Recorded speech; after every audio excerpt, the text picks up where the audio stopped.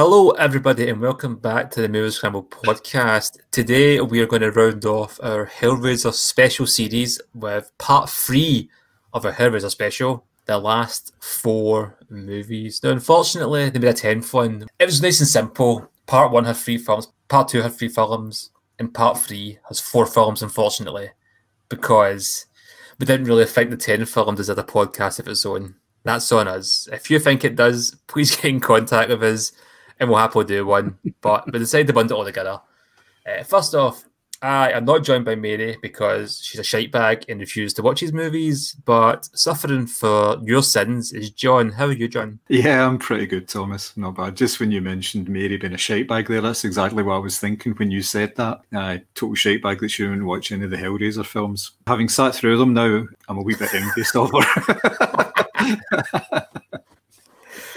But not much. There's definitely a line, like a graph, a quality graph. If you go from the first movie to here, it goes one way, really. Yeah, pretty much, yes. Yeah, the odd bump, but yeah. The odd bump, yeah. Well, if you've been up to date with Hellraiser movies, you'll know we've covered the first 6 until this point. And now we're going to talk about the 7th entry in the series, Hellraiser Deader. Whoever you are meant to find me today. There is no turning back. And above all, don't open the box. This tells the story of a journalist who uncovers an underground group who can bring back the dead and slowly becomes drawn into their worlds. Now, you, like most people on the planet, you read that synopsis and you think to yourself, what has that got to do with Hellraiser? The answer is not a lot. This was originally a script about a totally different movie, a totally different idea by Neil Marshall Stevens. Nothing to do with Hellraiser in any way, shape, or form. But the studio decided, let's make a Hellraiser movie. So Tim Day drastically rewrote it, including a new third act, shoehorned Pinhead into it. Yeah, this is my least favourite movie of the franchise. I didn't mind it too much the first time I watched it. And on my rewatch, I was like, this is terrible. Even take away all the Hellraiser elements, it's a pretty poor horror movie in my opinion. Put the Hellraiser stuff into it, it just makes it worse. What's your thoughts, John? I'm pretty much with you there, unfortunately. I thought it was going to be good, actually, because when it started and there was the opening in the junkie squat and it was quite seedy and everything, and I thought, well, this could be good, but then it changes right away when you find out that the main character, Amy, is actually a reporter, so she's there just to get a story, and what follows on from there is she goes back to her office and her boss puts her onto this story in Bucharest. It tailed off a wee bit from there, unfortunately, because didn't really have the story to carry it forward, unfortunately. Like you say, it felt like a film that had the Hellraiser elements shoehorned into it. It was a story that could have been basically anything. It wasn't necessarily a Hellraiser movie at all. And it was just... It was actually just a bit boring, to be perfectly honest. There was nothing that really sort of grabs you from the start. And it just kind of rolls along, and just when you think something's going to start to get interesting, then you just go, no. It just drops away again, which is just, it's a bit of a shame, really, because, as I say, at the start, there was some good elements to it. There was a couple of good jump scares, which I wasn't prepared for, which is always nice, and you always get a wee buzz. But it just seemed to be a bit meh, unfortunately. Yeah. And I think that's a bit the biggest problem with this movie, that it is just very bland. There's nothing like hateful about it. There's nothing you kind of watching like, oh my God, this is so bad. This is terrible. It's just there. And it's a shame because there is some interesting points, as you mentioned, John, especially at the beginning. And it's almost got this idea of a supernatural snuff movie. When Amy has a videotape, she's investigating the ritualistic murder of this cult called the Deaders, hence the name of the movie, and the idea that they're killing people and bringing them back to life. It's like a horror version of Flatliners in a way. And again, I was watching this film, and for the first 10-15 minutes, I was quite invested. And as the movie went on, I was just bored. And then it was bringing in these subplots to do with Amy being a survivor of abuse, which I didn't think really did anything for her character or the actual plot overall. And the main villain, played by Paul Reese, is Winter Le Marchand, who's supposed to be the descendant of the toy maker who created the puzzle box, which should have been a good idea. It should have been. Unfortunately, it was a terrible idea, because I can understand why he characterized himself in that way, obviously being a descendant of wasn't even a French nobleman, but sort of a Frenchman. So he said, oh, well, I'll have to be quite stylish and everything, and it's the long flowing hair and all that, and the sort of slightly superior attitude. But it just came across as just being a bit weird. And you're just going, what's going on here? This is just... He wasn't menacing in any way. And for somebody who supposedly was leading a cult, he had very little personality about him, which is not a very nice thing to say, but unfortunately it's very true, which is just a bit, it fitted in with the rest of the film. Let's put it that way. It was an element that really the story could have done without. And I've made a point through these films of taking a note of when the character of Pinhead actually makes an appearance. Now, it's been all over the place. Sometimes it turns up really early, sometimes it's really late.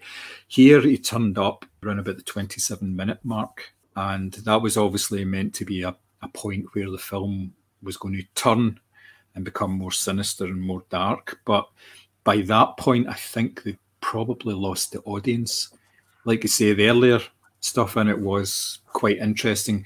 The scene when she arrives in Bucharest and goes to the flat looking for the girl who had sent the videotape to London, that was quite good. That was quite interesting. There was some nice wee bits in there. But yeah, once you get introduced to this guy, and was it in the subway she saw him first, and he wasn't wearing any shoes, and he was wearing this long flowing coat and all this, and I think he wanted to be a wee bit like Christopher Lambert or something like that, but it just didn't pull it off somehow. And it's interesting you mentioned Christopher Lambert there, because my first thoughts to this movie, style-wise, is it was very, very dated at the time. It's for a 2005 movie, it looks dated, and it doesn't look like a movie from that time. It does have I don't know if MTV looks the right feel about it. It's got a very trying to be cool and stylish, and it's really not it. And it almost has a Buffy stroke Angel vibe to it. And that's not a dig at either of those shows, because I think those shows are excellent. But those shows are those shows, and this isn't something that should try and emulate that style, in my opinion. Not I'm saying we're doing that, but that's what it reminded me.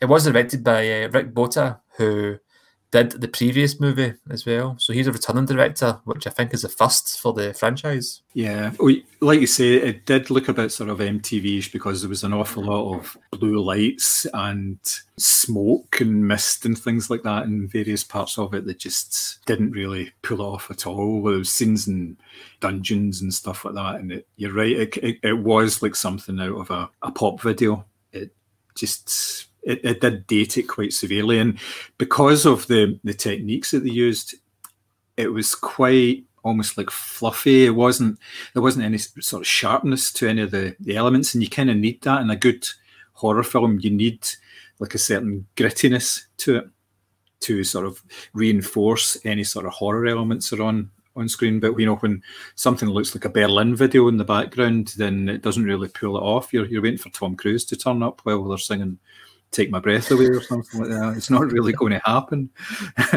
It doesn't really get you in the mood for the dude coming out with the pins in his face, does it? Yeah, definitely. And regarding the style and the look of the movie and all that was discussed, this felt the least like a Hellraiser movie, and that's saying something at this point. Yeah, it didn't really feel like one at all. And I mean, can we just go back to the title for a minute? Hellraiser Deader just sounds awful. That's just a bloody awful title. You call this movie Deader, and yeah, that's fine. That's okay. But No, I mean, if you were going to call it something, you would have, like, obviously Deader represents the Deaders. You said the cult, but why is it not called something like the Cult of the Deaders or something like that? That would be fine. Something slightly more interesting, and it actually explains things a little better than, because if you just saw that and you said Hellraiser Deader, you just go, no, I'm not going to buy a film with a typo on it, you know. I did read that Scott Derrickson, who directed Inferno, was asked to return. Do you think that would affect the movie in any way? Because we both discussed how Inferno is a surprisingly good. I think it would. He's got a very good visual style about him. So even with a film like this, which had obviously a very limited budget, I think he would have been able to do something, especially the filming that they did that represented Bucharest. I don't know if it actually was Bucharest, but there was a lot of potential there because you've got your older, more Gothic buildings and you had sort of run-down areas and everything as well. So yeah, the potential was there if you have a director as a reasonable amount of vision about him, but it just didn't seem to come across here at all. Just very bland. The movie was filmed in Romania. Yeah. Which is probably the only reason why she was sent to Bucharest in the script. Well, usually they film in Romania and they call it somewhere else. Yeah. It can represent, all sorts of places. No, that's true, but I mean, in terms of the fact that like, it's the only reason she's probably sent to Bucharest. In this sense, that they've tried to keep that they've just tried to keep that realism there, that authenticity. Yeah, I suppose so. Yeah, it's another. It's one of these things. Yeah, another thing for a second I noticed when I was watching it is the whole idea of the videotape made me think of The Ring. Mm-hmm. Yes, yeah, understand that sort of analogy there. Yeah, what were you going to say? Yeah, no, it's. Yeah, that kind of idea of like the cursed tape in a sense, although it wasn't really cursed, but I know it reminded me of it. And I did read somewhere they were looking to kind of emulate the tone of that movie in Japanese horrors, and I don't think they did that at all. No, you would never get that unless somebody actually said to you. That's what they were definitely going for, because there was no hint of that whatsoever in the film. It would have made it a better film for people to actually enjoy, but no, they were nowhere near that, unfortunately. No. But having said that, if they'd achieved something like that, would it have been a better film? Because then you would have just compared it to Ring, and you would have said, well, Ring's far superior to it. It's just a cheap knockoff of that. They can't really win with those sort of comparisons if they do pull it off. Maybe. I think you can win if you bring out a good film regardless. You can. I can't think of anything off the top of my head now, but you can watch something and go, oh, that's just a rip-off of that. But it's still enjoyable. Yeah. Without spoiling the film, what did you think of the ending? I was slightly confused by the ending, and I don't think it was that difficult an ending. It just kind of ended, and I was like, what is that? I think I was expecting something else to happen, and it just didn't sort of come to anything, and it just left me a wee bit perplexed and a wee bit confused at the end, which is unusual. It's the first Hellraiser film to do that for me. Yeah. It felt to me that they just ran out of money and they had this big budget third act ending that again was kind of rewritten just for the Hellraiser tie-in, and then didn't really know what to do. It keeps reminding me, film, but the film doesn't exist because a mate of mine wrote it, and I don't think I ever got it made. That's why I can't even compare it to that. I can't really explain it, but it's the idea. Without kind of a spoiler, it kind of gives you the idea maybe this is in a kind of loop. Yes. This will happen again and again. And that kind of goes back to previous Hellraiser films, the idea that you live in your own hell loop where hell can repeat on itself. I don't think that's what they're going for here. I think that's just a coincidence. Yeah, I think so. I think they just went for, I don't know if ambiguous is the right word, but for lack of a better term, they went for an ambiguous ending to kind of give you a bit of kind of mystique to it. But I don't think it does really do that. And it felt very rushed as well, because you kind of get to the third act. You've got Le Marchand, this kind of mythical family of the franchise, and then he comes face to face with Pinhead. And you're like, oh, this might be at least a good laugh. Pinhead and the Deaders, and it's not. and it's just really bad CGI, and even Doug Bradley looks like he can't be asked. Yeah, he didn't have a whole lot to do in this film, and because of that, it almost as if he was just kind of phoning it in. So you were mentioning earlier about like when Pinhead pops up in the movie. See with the first film, they don't know what's in it. They don't know what they've got. So the idea of Pinhead had been in it is fine because he's not supposed to be the focus. Even with the second one, embarking himself onto Julia to be the main villain, so the focus was on her. So it's understandable Pinhead isn't in it a lot. By the third movie, they've changed tack completely. Not let's just get the camera on this guy or the focus on him. And it is like that for the next two movies. By the fifth one, they try something different, and I think it works. And they've almost tried to replicate that formula when they make for the direct-to-video sequels. Let's have a film about something else and then try and put Pinhead at the end of it. Now, I think it worked with Inferno because of the way the plot intertwined and had this kind of film noir supernatural element to it. It didn't work as well with the sixth one, but at least you had Kirsty coming back to kind of give it that Hellraiser tie-in, which worked a bit better. Here, it's just like it didn't work, and you don't watch a Hellraiser film.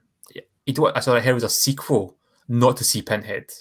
It's even like the Friday the 13th Halloween films, and that you ramp it up as the films go on. You get more of the guy, you get more of what you came to see, especially when you're plastering the guy over the video cover, I should say. It's the main selling point, and then when you hardly see him, and when you do see him, you're disappointed in what he actually produces on screen. Then it doesn't leave a good taste, does it? Yeah. I was just trying to say that. I thought this film was 2005, but it was released 2005. I think it was filmed in 2002, which is a hell of a time for them to come out. That's a big gap when you think about it. Definitely. Yes, it was, yeah. Yeah, it was filmed in location Romania in 2002. Maybe that's why it's even more dated, seemingly, than it was, because they were taking on influences for it was popular at that time. It's not my favourite, like I said. I think it's the weakest entry to the franchise. It's surprisingly though, I've read about it. I think it's one of the more. It's better. It didn't do well critically, obviously, but in terms of fans, I think a lot of fans have a soft spot for it, which surprised me because a mate of mine, Richard, as well, who a big fan of the podcast, we shout out for you there, Richard. He hates this film as well. Yeah, there's, like I said at the top of the show, there's not very much going for it at all. It's bland, and you don't want that in any film, and you certainly don't want it in a Hellraiser film. I was quite disappointed in this film, to be honest. It just wasn't up there at all. Just a shame. No, I know. I mean, we get to the seventh in a franchise, and you're getting this kind of quality. What chance have you got? And I'm not even saying that tongue in cheek because obviously, I mean, A New Nightmare by Wes Craven was the seventh entry, and it's arguably the second best in that franchise. Some people think it's the best. It's a great film. Halloween 7 was Halloween 7 was pretty poor. I'll give you that one. But no, Halloween 7 was H2O. That was all right. That was not too bad. And maybe they need a reboot for it to be successful. Possibly, yeah. Fast and the Furious 7 was good. Yep, it was. Friday the 13th 7 was not the best, but it does have the first film starring Kane Hodder as Jason, so there's that. Nice. But anyway, I'm going to start talking about 7, the rule of 7. Yeah, probably a good thing, yeah. We'll go on to the 8th entry in the Hellraiser movie. This was actually filmed back-to-back with Deader, which just shows you how much interest the studio really had in these movies. They're just churning them out at this stage just to keep the rights. And disappointing that a franchise with such potential becomes a marketing gimmick, really. Yeah, not good. No, it's not. But Hellraiser 8, also known as Hellraiser Hellworld. But if you need anything, just scream.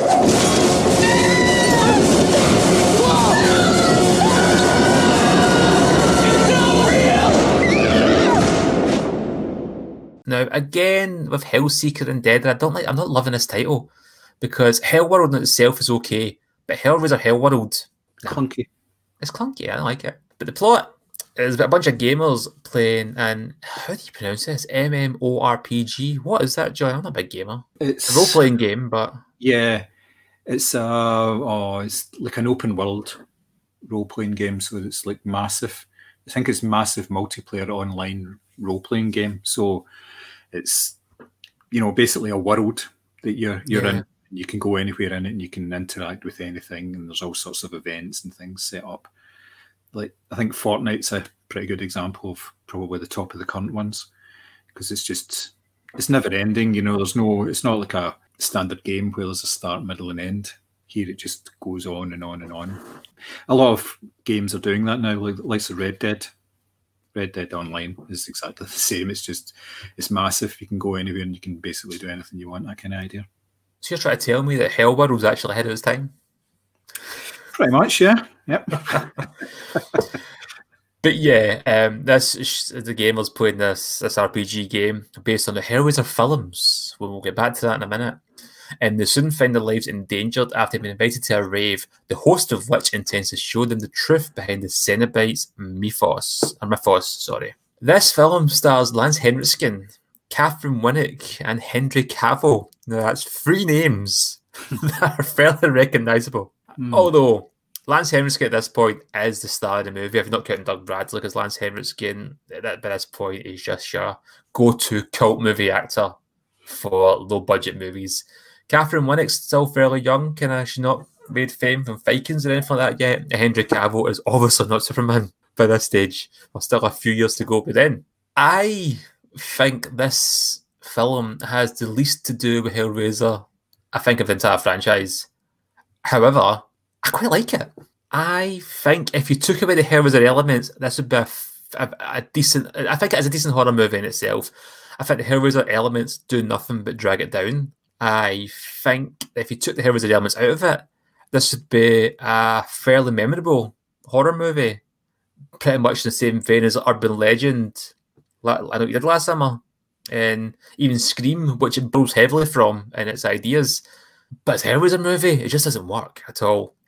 Which is a shame, because there's a lot about this film I do like. Yeah, there's so many elements in it that are just sort of basic modern genre horror films, aren't they? The group of people all in a situation together, and each one of them is slightly different. You've got the jock, you've got there's the party girl, there's the studious girl, and all this, and it just goes on, and everything that kind of happens to them throughout this film is, you could script it yourself, basically, if you'd seen enough horror films, because there's nothing new here. Now, that's not to say that some of the stuff isn't done very well.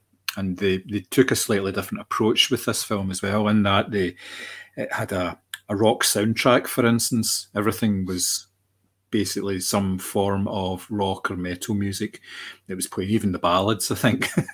Yeah. Where they came straight from that genre of music. So that kind of set the scene for that as well. But yeah, it was really just... It's almost like I like to say Scream, but there was the haunted house element of it as well, because it was all set within the one house. And if you'd snipped out the bits that had Pinhead and the various other Hellraiser elements, then yes, it would just be a reasonable horror film. It wouldn't be don't think it would be a particularly memorable horror film, but it would be okay, and you would be none the wiser that it was ever intended as a Hellraiser film. I think this is another one of these films, isn't it, that was written not as a Hellraiser film, and the elements were then crowbarred into it in order to make it so.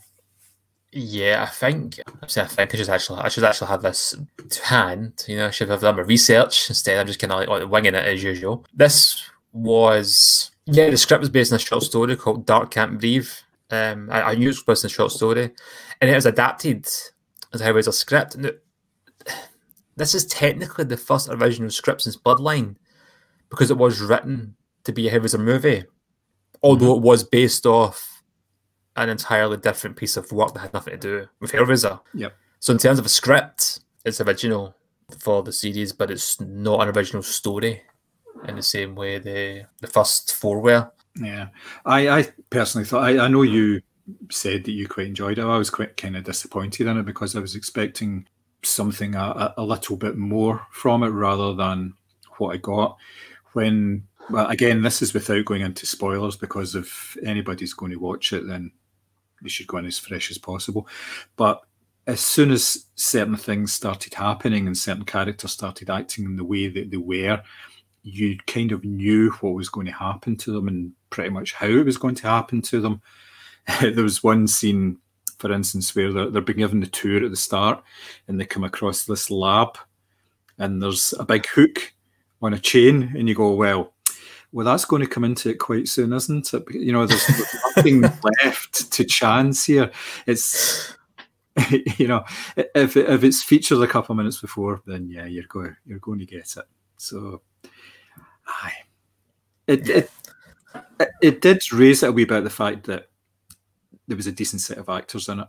Obviously, at various stages in their career, as you say, Lance Henriksen was at that point a sort of a go-to guy for these type of movies, and he doesn't really need to do very much to come across as being quite sinister and evil. But yeah, the rest of them were they hadn't quite found their stride, if you like, in terms of their acting chops. It looked like they were getting there, but I think that's one of the things that makes the film fun, though, is seeing well-known actors now, especially like A-listers, and seeing them in this. And I find that adds to the kind of the fun element to it, especially Henry Cavill, not just because he's the biggest star to come from the movie, but the character he plays is just this. It's really different for stuff you see him in now as well.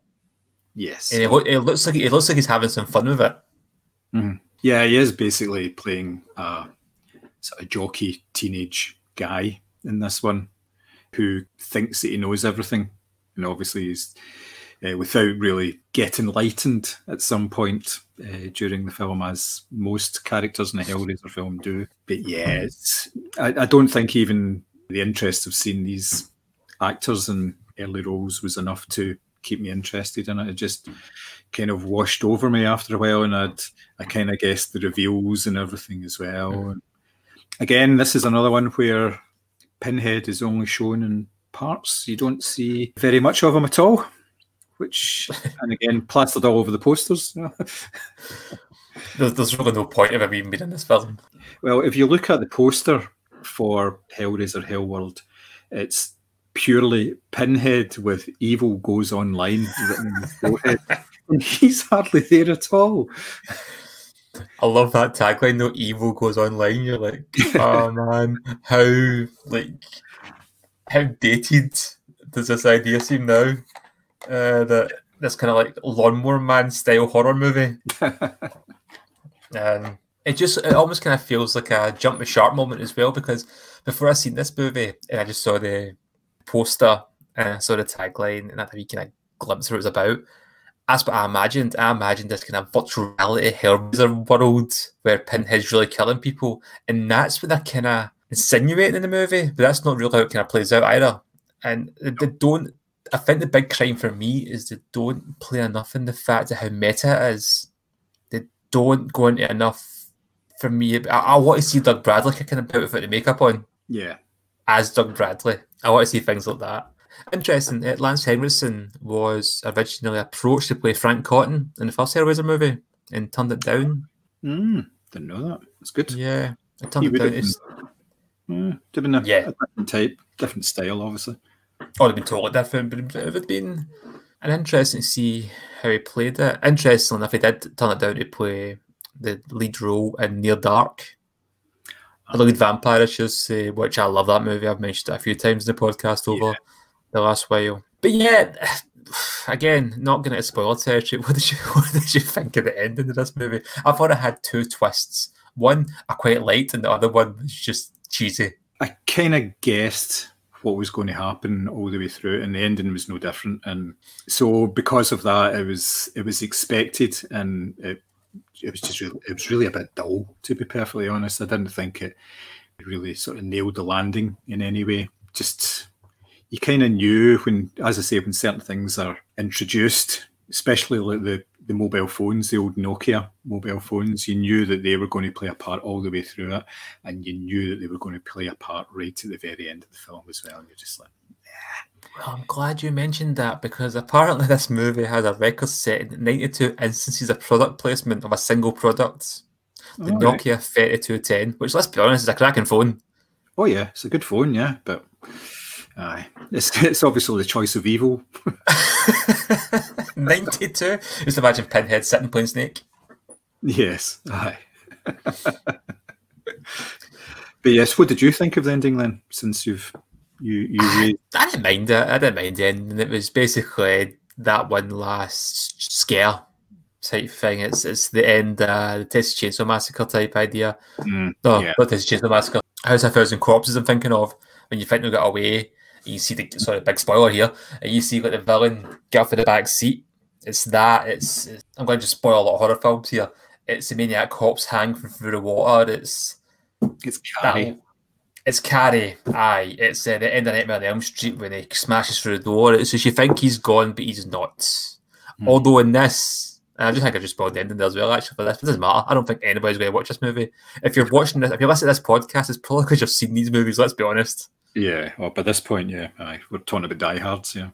Yeah, I think it was the film, the plot was meta, but didn't play enough in it for me. I wanted to see more of a Scream element to it.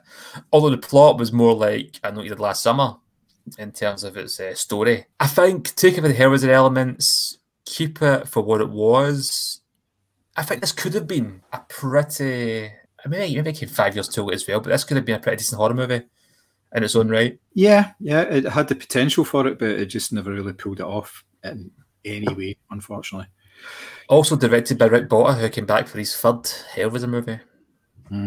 Yep. Wow. I think he was kind of done by that point, though, wasn't he? I think. He was. That was his last hurrah. Yeah. So would you recommend this film to anybody you like or anybody you don't like? See if you've watched the first 7. You're probably just as well watching the 8th one.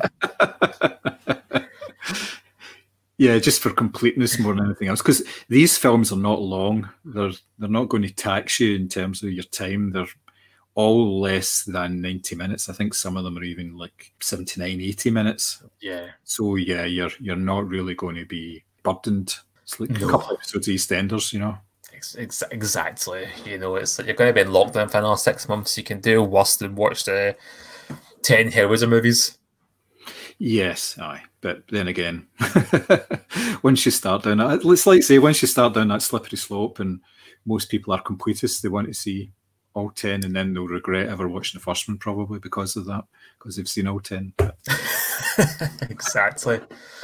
Would you recommend it? No, I wouldn't. No. I just thought it wasn't even up to the standard of 6, I would say. It was slightly better than 7, but not much. It was just another disappointing entry when you kind of hope that somebody will come along and take the reins of it and do something like Scott Derrickson did, for instance. Exactly. Changed it up a wee bit, made it interesting, but no.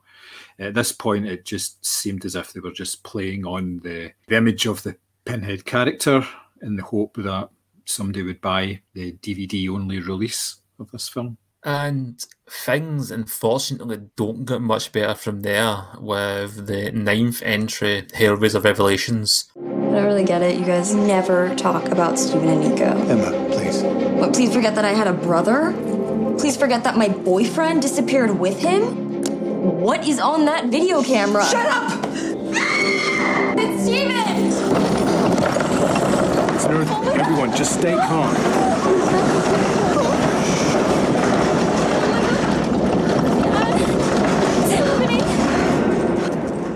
The plus side is it has a decent subtitle for it, Revelations. I'm quite happy with that. It's got a kind of biblical element. I'm okay. But yeah, it follows the fates of 2 friends while on a trip to Mexico to discover the puzzle box when it's given to them by a vagrant in a bar. And obviously we all know the puzzle box by this point opens a gateway to a realm inhabited by sadomasochistic and monsters known as the Cenobites. Everything seems quite cool until the kids return home. And it's clear something is a bit awry when they decide to take their family and friends hostage and torture them. On paper, this film sounds really good.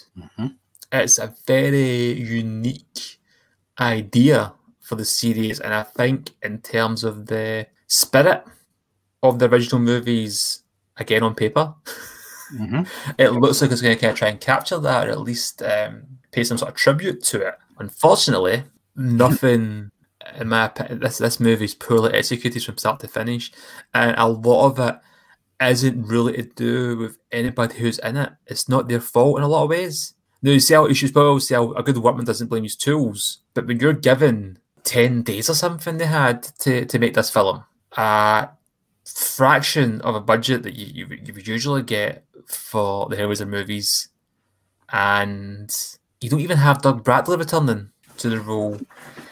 So the entire production time of this movie was 3 weeks. That's the entire production time, not the shooting schedule, start to finish. We've said before that other movies in the franchise were just kind of rushed out to meet a contractual obligation that only exists to keep the rights. This film literally is that movie. At least the other ones, it felt like they were at least making a film that they intended people to buy, even if it was like a cheap cash in. With this, I don't even think this film was intended to see the light of day originally. When it was released, it was given one screening for cast and crew, and I think it was only that screening only existed to officially make it a movie because it had no plans to release it in DVD. This is what I'm sure of anyway. And it was basically the fans saying, "Oh no, we need to see it," and they went, "Okay, let's just release it." And then the fans went, "Whoa, sorry, put it back in the box." This is a movie that I think it's the Blu-ray or DVD releases says from the mind of Clive Barker. Clive Barker then went into Twitter to say, "Hello, my friends. I want to put on record that the flick out there using the word Hellraiser is in caps. No fucking child of mine. I have nothing to do with the fucking thing. If they claim it's from my mind of Clive Barker, it's a lie. It's not even from my butthole." Can't get much clearer than that, can you? I think it's a bit harsh because I think it's the worst film in the series, but it isn't very good. It's very cheap looking. It doesn't feel like a film that should have been released. It's a 75-minute runtime, which is fairly short as well. And Doug Bradley said he only actually turned it down was because there was no second draft of the script. He was given the first draft. He went, "I didn't think it was good or bad. I just didn't think it was finished." And his salary kept getting cut down to what he described as the price of a fridge, and referred to the film as a cinematic ashcan copy. And that idea being that it was only actually released to keep the rights with no intention of it being actually seen by the public. Obviously, it has been. John, what did you think of it? Oh, it was terrible, yeah. It started off actually reasonably well because the opening couple of minutes were almost like found footage. It was camera shots and things like that. That was quite interesting. It was something you're not really expecting from a Hellraiser film at all because we had nothing like that up until this point at all. And it was a very sort of cold opening. It was the two guys in the car and they were travelling down to Mexico and everything like that. And it kind of kept that up for the first, it was about 5-10 minutes actually. We were doing that and then it just suddenly switched to you were actually seeing one of the guys doing the filming while the other guy was having sex with a girl in a bathroom. And from there, it nosedived. It was just awful from there. You had no interest in any of the characters. There was no sort of development in any way of the characters. And the main guy who suddenly turns up at his parents' house a couple of weeks later without any sort of explanation, he was weak. The whole characterization of him was really weak and everything. And, you know, you kind of expect a character to slightly change, especially in a horror film. That's something that you do. You've come to expect that because it's the whole nature of horror. It's the way that people are changing and developing and morphing. But he was telegraphing every single movement that he was doing, everything, how he was like almost. It was almost like a wink to the camera and twirling of his evil moustache. And again, that wasn't down to the acting. That was down to the script. That was down to what he was given to work with. And like I say, there was nothing there for them to work with. No, you could tell that there wasn't very much to it at all because of like most of it was set within a house. It was almost like really just sort of 1-2 locations, and it was just very, very poorly executed. Just terrible. I don't want to be too harsh on the scriptwriter, Gary J. Tunnicliffe, because he was very limited by time and budget in terms of what he could do with this movie. As you said, John, it's mostly set in that living room, and you're just kind of like, right, what's going on? And it's just clearly set there because it's cheap.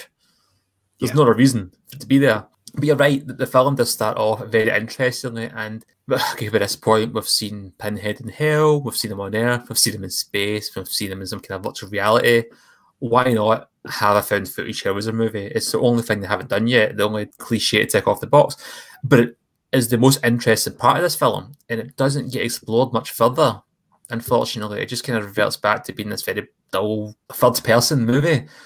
And it's a shame because the found footage looking stuff did seem very interesting. Mm-hmm. You could understand why they did it, though, because it's very cheap to do that for a film. Yes. They've obviously taken lessons from other found footage films and how much they cost and how much they're actually they get a return on their money. But yeah, they opened up an avenue that I thought they would have expanded on through that film, but they just didn't. It was a real waste, shall we say. Very much so. And obviously the only saving grace we've kind of had in these movies up until this point is at least Doug Bradley comes into it. And even in a poor Hellraiser movie, you can at least expect a decent performance from him. Here, we don't even get that.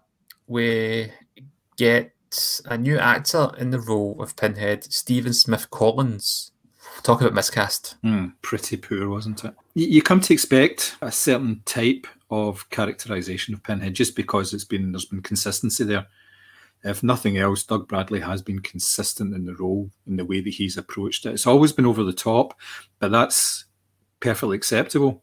You come to really look forward to seeing that character on screen, but when we saw this incarnation of Pinhead, it was just, it just did not work at all. No, it really didn't. And to the point you were just like, why even bother have Pinhead in it? I know we've said that with the previous films, but obviously the Pinhead's in it is a marketable character. But it's not just the character that's marketable, it's the actor behind the makeup. Mm-hmm. And this guy does not fill those shoes very well. No, definitely not. Yeah, it's very dull. And you don't want that. You don't want that of any character, and you certainly don't want it of a horror character. It just did nothing for you. No, it really didn't. It's a very interesting and bizarre two homages at play here. That the families are called the Cravens and the Bradleys. All right, I didn't pick up on and yeah. So as a reference, as meant to be a reference to Wes Craven and Doug Bradley, which I just found weird because Wes Craven has nothing to do with Hellraiser. Doug Bradley's not in it. So the Barkers and the Bradleys may have made more sense, if you want to do the Barkers and the Cravens too. But I don't know, just that's a very strange one. A famous film director who has nothing to do with this franchise, and an actor made famous by these films who's not in it. Mm-hmm. Yeah, which actually would have made sense in a way because at least they're getting some sort of tribute. But when you put it against the Wes Craven tribute, it just doesn't. It's weird. I just find it weird. Maybe I'm reading too much into it, but I just find it strange. And there's a lot of standard horror tropes in this. Like, for instance, I think it's the head of one of the families, or both of the men go outside at one point to investigate a noise, and it's the same vagrant that was in Mexico. And then they say, "Oh, well, all the phones are out. We can't get anything. You stay here, and I'll go and run along the road and try and get some help." And you're just going, seriously, have you never seen a film before, mate? Come on, I know. I didn't mind the idea of the vagrant coming into it because obviously the vagrant was in the first Hellraiser movie. Yeah, having rescued the box from the fire, where it turns into a dragon, which is a weird scene. It's a nice wee nod to have him here. Like I say, I think the screenwriter is trying to write a Hellraiser movie. I think he's trying, and what comes out is what someone else referred to as watching an asylum version of Hellraiser. Oh yeah, very much so. It's a shame because obviously the writer has been involved in Hellraiser from, I think it was Hellraiser 3. He was doing makeup and special effects, special design and stuff like that. So he's obviously invested in the franchise. So it's just a bit of a shame that he had to produce something. I think it was down to the time and the money more than anything else that this film was so bad. I think he would spend a bit more time and developed a few of the ideas. then it would have been a better film, but came nowhere close to it. No, it really didn't. And this has got a cult-like status amongst Hellraiser fans, but not for a good reason. And I think there's some people that might look at it and go, oh, do you know what, it's not too bad when you put it in perspective and blah, blah, blah, but we are talking about the director's mother in that sentence. So this is not a good movie. I've seen it twice now. I still think it's better than Deader, but that's not saying much. And yeah, it's just like, yeah, but after this, you're like, right, come on, give me something good. Yeah. I deserve it. I'm a long-suffering Hellraiser fan. And that takes us to Hellraiser 10, also known as Hellraiser Judgment. Let's just dive in, shall we? What we're investigating is very dark. I'm just curious. What do you see? You think you're too close to this case? Jesus Christ. It's him. What on earth is this place? It isn't. The thing about this movie is, between the last one and this, there was a lot of rumours of a remake or a reboot with Clive Barker writing it. So the idea was we're going to put some more investment back into Hellraiser and give it the big screen treatment, give it a cinematic makeover, and bring it back to a bigger audience, as has been the fucking story of this franchise's life. That never happened because things kind of rumbled on and they ended up just making another movie to keep the rights. And unfortunately, that's what Hellraiser Judgment is. Again, it's another movie they've just churned out to keep a hold of their precious rights. And I had high hopes for this movie. There's a lot of things in it I like, but again, I wasn't a fan. Strange. Of the 4 films we've talked about today, this is probably the one I've liked the most. And I was surprised at that because when I started watching this, I thought, I am going to hate this film from start to finish. Just with the way that it started with the gore and the way that it kind of set out its stall in terms of the storytelling and everything. I thought, no, this is going to be really, really bad. But it was a pleasant surprise as I watched it. I thought it was far better than it really deserved to be, given that it was a film that was just done, again, quickly in order to keep a franchise going. I will need to be fair in my criticism, though. And with regards to the rest of the movies, I've seen them all at least twice. This is the only one I've only seen once. So maybe if I watch it a second time with less expectation of that, I might be more kinder to it. But, let's go over the plot first. It tells a story of 2 detectives, Sean and David Carter, who are on the case to find a gruesome serial killer terrorising the city. They join forces with another detective, Christian Egerton, and they dig deeper into a spiraling maze of horror that may not be of this world. For me, the idea of there being different elements of hell, I thought was excellent. I thought that was brilliant. I love the fact that Pinhead's got his little corner of hell, and you've got this other character known as the Auditor, played by the director, actually, Guy J. Tunnicliffe, who was the writer of the previous movie. I thought that was great because you've got Pinhead's version of hell, which looks very different from the Auditor's in colour tone. The Auditor's is very sun-blasted, kind of the way Inferno looked, actually, as a film, whereas you've got those kind of colder tones of Pinhead's world that we know of. I liked that. I thought the character, the Auditor, was great. But for me, the film really fell down when everything went back to Earth and concentrated on the detectives and that, which it did for a lot of the movie. And I found that was my biggest issue with it. And that's why overall I was disappointed. I also like the fact that they bring it back ties to the first movie by going to the 55 Ludovico Place, where the original house was of the first movie. Obviously, it's been magically transported from England to America. I mean, a quibble. I liked that, and when the movie opened with that, I thought, oh, this is quite good. I like this wee kind of nod. And yeah, the detective stuff just really dragged for me. I liked the stuff in Hell. I love the fact that they brought an angel into it and kind of explored that idea. The director felt to me was really going for a kind of world building of his own, but obviously incorporating the Hellraiser elements. It was really good. It had this really ambitious idea, and it didn't have the time or money to do it in Judgment. It just, all the detective stuff just done nothing for me. I thought it was poorly acted and a really weak story. Yeah, you're totally right there. Like I said, the start of it was very good. It was very intense. It was disgusting more than anything else.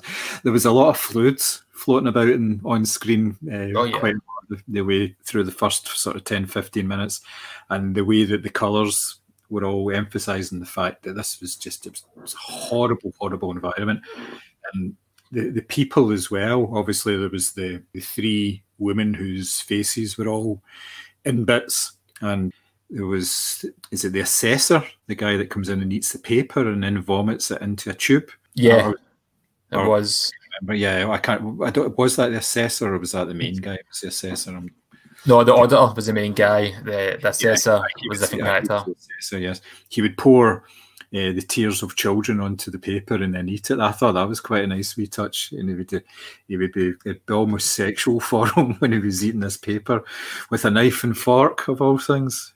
So yeah, that was good. But yeah, the police elements of it was just a police procedural. I don't know why the two main characters were brothers either. I've got no idea. I was trying to think of a reason why they were brought in together as brothers, other than sort of a familial bond. But yeah. And then the third character, the female detective who was brought in, that was completely wasted. That was a real waste of time. You could have done without that, because that just didn't really do anything at all for me. I just thought that's not fun. Yeah, so it was almost like two different films. There was, like I say, there was a certain amount of world building in there. There were things that were left open towards the end of the film that they could have expanded on in order to take this forward, like say the different factions in hell, and obviously the representative from the good Lord above as well. But it was far better than the previous rushed film, put it that way. But definitely it did have its problems, and the problems were with the Earth-based stuff. There was not the main detective character, Sean, his brother. I thought he was awful. I just thought he was terrible as a character, and he just wasn't developed in any way, and he wasn't particularly acted in a very good way either. It just didn't come across well, which is a bit of a shame, because you want a strong sort of sidekick in these sort of elements. So you've got, if you're going to go for the buddy cop thing, then you're wanting two sort of strong characters that work well together, but there's a lot of differences between them, so they play off each other and everything. And you just didn't get that at all. It was unfortunately, it seems to be the word of the evening, but it was a bit bland. Yeah, and for me, that's where the film kept kind of falling down, and that's what it kept going back to. And I like a good police procedural. I don't mind even a by the numbers police procedural. Like Lucifer, for example, the TV series is very by the numbers, weekly police drama, but it's got that element of the devil and hell and heaven and all that. It really adds to it, so you can get away with having this like stereotypical cliched plot each week. With here, I think it worked because it didn't really tie in enough with what was actually going on. It was quite the fact that they're chasing down a serial killer known as a preceptor, and he's killing people and linking it back to the Ten Commandments. It's got an element of Seven to it, and it's also got a lot of similarities with Inferno. Yeah, it definitely does, yes. Yeah. The Seven stuff was quite interesting, because obviously the opening titles was all typed out and everything like that, and there was certain callbacks to that in the music in it as well. It was very sort of Nine Inch Nails-y, wasn't it? Yeah. The guy has obviously gone on record and saying, yeah, that was the kind of vibe he was going for, but I think it's more of taking quite a lot of elements of the music from that and just repurposing it to a certain extent. It was more than just a homage, I think. This was a wee bit copying, maybe. Yeah, and I can remember Clive Barker wanted an industrial band to do the score for Hellraiser. And the studio said no. So yeah, as you said, it was too much kind of influence in a way, even stuff people might not have been aware of. Yeah, but it did, because I'd seen Seven reasonably recently. There were certain things you could pick up on right away with some of the effects, but yeah, definitely with the music, you could definitely see that in there. Which, it's not a bad thing if it's done well, but could have been varied a wee bit, done a wee bit better, which again, it's unfortunate, but I mean, you have to be realistic. This and the previous films are films that have had very small budgets and they've been done very quickly. So you kind of take your pleasures when you can get them with these films, I think. And this movie had a very similar budget to the previous one. See, if you showed them side by side, you would not know that. You wouldn't know that they had the same budget because it looks far. There's a lot more effort going into the world building in this one and the way that things look, especially this whole sepia tone and some of the designs. Especially the design of the Auditor was fantastic.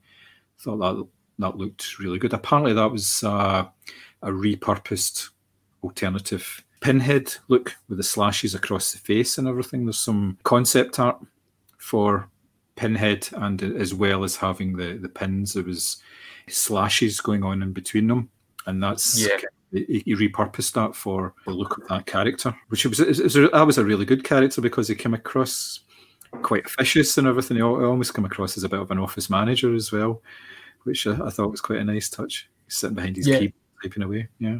Definitely for me, that was one of the biggest strong points of the movie was the director in that role. I thought he played it very well. The character was very interesting. The idea of the Stygian Inquisition they were called, and you've got Pinhead. That's just the idea that there's different parts of hell with their own rules. I really did like that. And speaking of Pinhead, actually, what did you think of Paul T. Taylor in the role? I thought he was okay. To be honest, he wasn't as good as Doug Bradley, but he underplayed it. He didn't try and push the character in like a real sort of different direction or anything. He was reasonably still and quite menacing at times. So yes, I thought he was okay. He wasn't in the same sort of league, but he did a far better job than the guy before. He really did. Definitely. Yeah, I quite liked him in the role as well. And it's not even a kind of case, because there was a massive improvement on what came before. I thought he was pretty decent in the role. It's difficult to do this kind of role and not compare it with Doug Bradley. He's just too iconic in it. But he played Pinhead with that gravitas and that grace that we were familiar with. And it was very, very cold in a good way. Yeah, it made it in such a way that they would switch between the browns and the sepias into this very cold environment. He'd just be sitting there and he'd not be doing very much. It's almost as if he's contemplating. He's almost like moving pieces about the board. It's almost like a chess game in a certain way. And yeah, it was solid. It was a solid performance, I thought. And yeah, you can't really fault that sort of performance because he didn't try and make the character larger or make the character really radically different to what had gone before. He was quite respectful to what was actually in the body of work. Exactly. It didn't try and put yourself over in a way. It just put the character as a character should have been played, especially the relation, the context of the movie. I thought it was a good performance. I wouldn't mind seeing him again in the role. I'd be quite happy with that. And as much as I have been quite critical of this movie, I would happily see a sequel to it.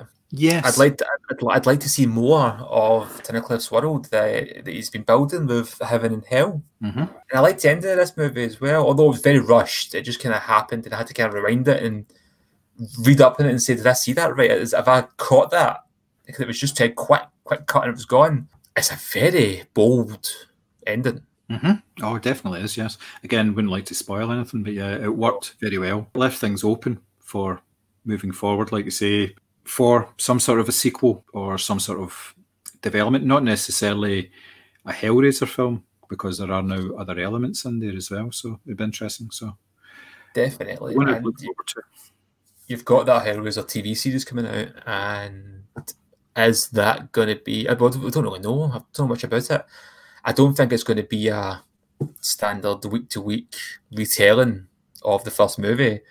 Is it going to be more of an anthology-style series that kind of builds in the world and explores different elements? There's some amazing Hellraiser comics out there that do that brilliantly. They really explore different elements of the world and building it. And if you can do something like that, I think it'd be really good, and I'd happily see these elements return. Yeah, definitely. There's definitely scope for it. TV series would probably fit it quite well, to be honest. Yeah, definitely. If you want to go for some kind of multiverse idea, and you have 2 pinheads, you get Doug Bradley coming back to to find the other pinheads, which seems to be all the rage these days. The multiverse. But have you seen a film called Cradle of Fear? No, I have not. I think it might have been in the late 90s, early 2000s at a push. But Alex Chandran. It's a low-budget British horror movie that you could tell the director's a big fan of Hellraiser. It's not like a rip-off or anything for that, but there's certain elements of it would remind you of Clive Barker. This movie reminded me, and not in a good way, the look of it had a very similar style and how it was shot. It reminded me of that movie, and I couldn't get it out of my head, unfortunately. So I think that takes that wee bit for me as well. Bizarrely enough, I mean, Cradle of Fear is a terrible movie. I have seen it loads of times. It's awful though. It's not good. It's terribly acted. It's got Danny Filth is the lead villain. It's got Emily Booth in it. It's awful. But again, it's just you need to see it actually. If you get a hold of it, watch it. Honestly, it's a kind of anthology film, all kind of linked. And to be fair, one story that's really good, like really good, and the rest is pish. But yeah, this movie reminded me of it, and it was too clean looking, too digital. Yeah, well, I suppose that's in the sort of the Earthbound part of this film. It was very clean, wasn't it? Which I thought was maybe done as a contrast to the more sort of grimy, gory stuff. But it might have been, and again, though, it just added that kind of blandness to what was going on Earth. I'd be interested to kind of read like the script of this. Apparently, the director did pitch a movie to Dimensions like in the 90s called Holy War. Hellraiser Holy War. Yes. You can see. I'd like to read that.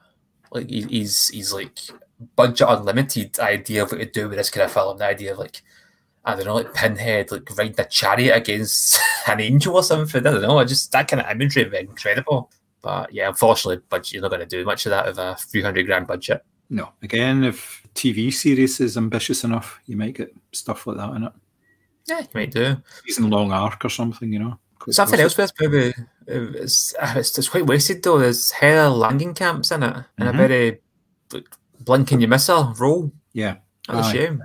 It's that type of movie though, isn't it? There wasn't really very many big parts in it at all. There was maybe 3-4 characters, 4 sort of main characters, and everybody else was very small roles. So yeah, it's a shame.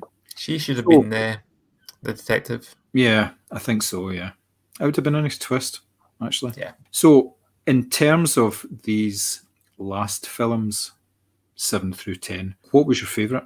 I'm still going to go with 8, only because it was the most fun I had watching the sequels of these ones. In many ways, I think maybe this is a better Hellraiser movie, but 8 for me was the most fun. Yeah, well, I would go for 10, basically because they were trying something a wee bit different, and it worked more than the other films. Obviously, there was a wee bit of 9, first 10 minutes or so in 9 were interesting, but then that rapidly went downhill. So yeah, I think this is probably the most original ideas out of all of them, out of 7 through 10. The others are fairly standard horror ideas, but this one, it had ambition, which I liked. It didn't pull it off entirely, but it definitely tried something, which is very unusual for a film that is number 10 in a series. You know. Yeah, you took the word right out of my mouth there. This film is very ambitious, and you can't fault them for that. You really can. And like I say, I think those elements did work pretty well for what they could do. Yes. So that's us then. We have covered a whole series of movies. That's obviously 10 in total we've covered over the 3 separate over. I mean, this one is well over the hour mark that we've taken this today. So it's a fair amount of talking we've done for 10 movies. It's quality. 10 movies, 3 podcasts, 1 pandemic. Yeah, nobody's saying they're linked, but nobody's saying they're not. Oh. But yeah, I mean, the big thing is as well, we probably, unless they do kind of bring some of these elements out of the TV series, we probably won't see a sequel to this movie. They're still pushing for that big budget reboot. Mm-hmm. Even with the TV series coming along, they're still wanting to do the movie. Yeah. Aye, but they'll always try and do some sort of film element. And I think it's safe to say that they'll try and keep them separate, because any projects that have seemed to have been put together where they're trying to mix it up with film and TV, like doing a film and then having a TV series running into it, I'm thinking of The Dark Tower. That was supposed to be a film followed by a couple of TV series and then another film after that. And obviously it fell at the first hurdle. So I think if they keep things separate, then there's no issues with them making a TV series and a film then, because one is not dependent on the other in any way. No. Both seen the light of day. That's what it's trying to get at. Yeah, definitely. And I think they're doing something similar with the Child's Play movies, where they're bringing out a TV series which is going to be a direct sequel to the films, but obviously I've had the reboot movie with Mark Hamill, which I really liked. I thought it was great. Again, that's more of a rights thing, because the rights, but then there's the Hellraiser rights have reverted back to Clive Barker, but not the film rights or something. It's quite confusing. But he can now continue to do Hellraiser stuff, but he just can't do films, I think is what it is. All right. Yeah, it's something. I can't remember exactly what it is. It's some rights have reverted back to him, but not the film rights. I'm sure it is. I need to double check that actually and get back to you on it. But in fact, I think I might have been mentioned in a previous podcast. So if you're listening, go back and check it out. Yeah. I'm not going to tell you what podcast it is. Just listen to them all. I just download every one of them. That's the safest thing to do, folks. Exactly. Don't Google that. Just look for it on the podcast. And if you find it, let us know what podcast it is. And you might win a prize. You might. You may not like the prize, but you'll get a prize anyway, yeah. That's an idea for Hellraiser story. Somebody has to go back and listen to our podcast to unlock the puzzle that takes them to hell. I wonder who would have his pinhead in that one. I don't know. I'm going to send Mary some Baby Yoda pics as pinhead just to freak her out. Which there is them. Oh yeah, I've seen some of them. Yeah. John, is there anything else you want to say about the Hellraiser movies, or anything else in general before we wrap this podcast up? I think I'm pretty much spent in terms of Hellraiser. I couldn't think of another single thing to say other than if an 11th film came out, I would watch it. Just more of a completist more than anything else. But yeah, once you're hooked into these films, you do want to kind of watch them all and just see where they're going and what they're going to try next. And with 10, there was the hope that something good could come out of it, and there was a possible future for it. So yeah, I'd be quite interested in watching another one. What about you? Oh, definitely. But I'm a huge fan of the stories, the movie. I've got the comics and things like that. I've actually got a puzzle box replica in my living room. And do you think that there's a little bit of nice poetry with the fact that the idea of the Hellraiser movies, especially originally, was taking pain and pleasure and intertwining them so they're indistinguishable? That's what it's like when I watch these movies now. So it's all one big loop then? Yeah. I watch them knowing that, I'm not going to enjoy this, but a part of me does put myself through it. No, you're totally right. Yeah, there is a certain amount of pain in watching them. No matter how much we slag off these films, there's always something that you can take from the films. You get some sort of pleasure from it. It may be quite perverse pleasure, but you always get something from it, no matter what. So, that's why we keep going with these things, really, isn't it? Yeah, exactly. Roll on Hellraiser 11, roll on the reboot, remake, the TV series, the Netflix special, the How to Make a Murderer documentary starring Pinhead. I don't know. Just keep bringing them out. The Tiger King spin-off. Oh, dear. I was trying to think of a character that could possibly be in that, but yeah, I think the nightclub owner for the third one have him in his own Tiger King spin-off. That perfectly. But yeah, if you enjoyed these podcasts, If you enjoy the movies, if you liked one, not the other, if you disagree with us, whatever, you can always contact us at Movie Scramble, Facebook, Twitter, Instagram. You can email us at I forget this every fucking week. It's ridiculous. podcast@moviescramble.co.uk. It's not even that hard. It's not that hard. There's no reason I forget this. But please let us know. I'm going to get you tattooed with that on your arm, so you can just look at your arm and go, I know what it is. I just tattooed it on my forehead because I can see myself on the screen. It's easier. Just make sure it's backwards in case it's mirrored. If you like the How Was Our podcast, we've also got part 1 and 2 of this series, and we're also doing a Wishmaster box set special, which was interesting to say the least. That's one way to put it. John, thanks again for spending time with me to talk about Hellraiser. I understand you were fairly new to this franchise when you started watching it, all like myself. So I hope it's been a journey. It has. It's been a real pleasure because, as you say, it wasn't something that I was fully aware of. So, so it was good fun. Yep. Thanks again for your time, John. Thanks to everybody for listening, and we'll see you again soon. Thank you. Cheerio.